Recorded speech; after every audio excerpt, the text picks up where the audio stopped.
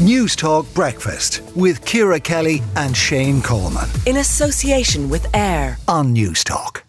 Stop! It's over now, all right? It's over now. Why would you say that? It's just about to get started. And that was Idris Elba there playing John Luther in the hit new movie Luther, The Fallen Son, because the BBC detective series has made the jump to the big screen. It's currently in cinemas and it's landing in Netflix as well this Friday, the 10th of March. And it is fair to say that I was just a little bit excited to chat with Idris over Zoom in the last couple of days. I am now the envy of every woman I know and quite a number of men, because I am joined by Idris Elba, star of Luther, The Fallen Son, new hit feature film on Netflix and indeed on general release in cinemas. Thank you, Idris, for speaking to us here on News Talk Breakfast. Can I ask you first, did you always suspect that Luther would lend itself so readily to a feature film? I always hoped so, always. In fact, when I first read the original TV show, it always had cinematic scope to it. It always just had a slightly larger ambition than the television show. So, you know, we always were, you know, sort of imagining this, designing it, you know, performing it as a sort of a cinematic landscape. And the fact that it has now turned into a film, and I won't say it was easy because it's quite complicated to scale it up without losing its essence.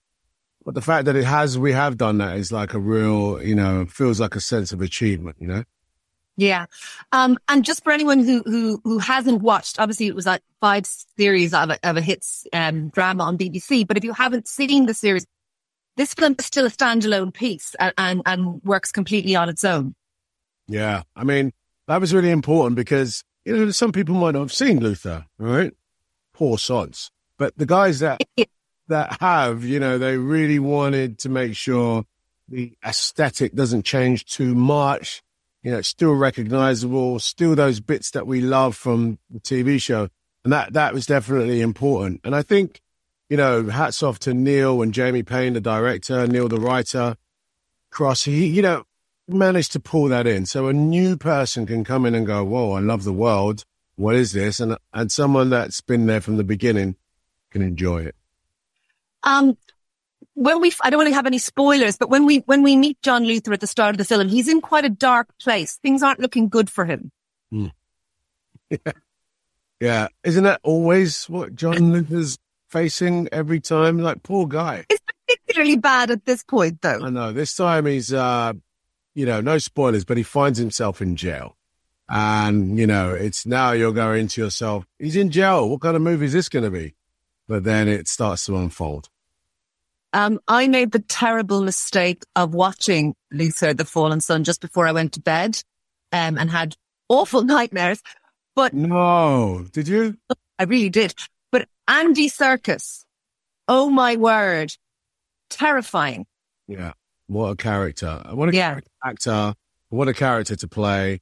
And, you know, what's also terrifying, which you probably had nightmares about, was the fact that his particular device, no pun, was extremely relatable to all of us, right? And the way that he was manipulating that was definitely something I think the audiences would just feel very creepy about. I watched quite a lot of it from behind my hands because, as well as some of it is a little bit graphic, but the psychological tension, that was what I really couldn't cope with. There was a few times I wanted to pause it because I go, no, I can't go on. Yeah. That was very deliberate, that dark building tension.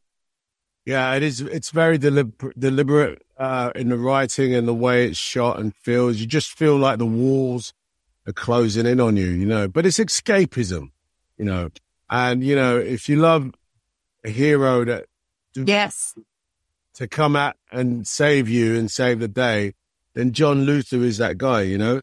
Oh, he's yeah. Schenk comes with you. He makes an appearance in the film as well. And that's a really important relationship, isn't it? Yeah, like Schenk and I and John are the 2 original characters from the original film. So it's really lovely to see, you know, Dermot every time we shoot.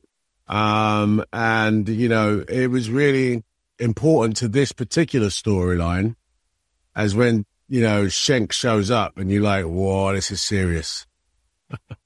The ending where we're kind of left a little bit hanging, and I'm sure you're absolutely sick of questions about Bond, but I was kind of looking at this going, ooh, where is Luther going now? And there was a definite teaser for sequels and for what Luther might do next.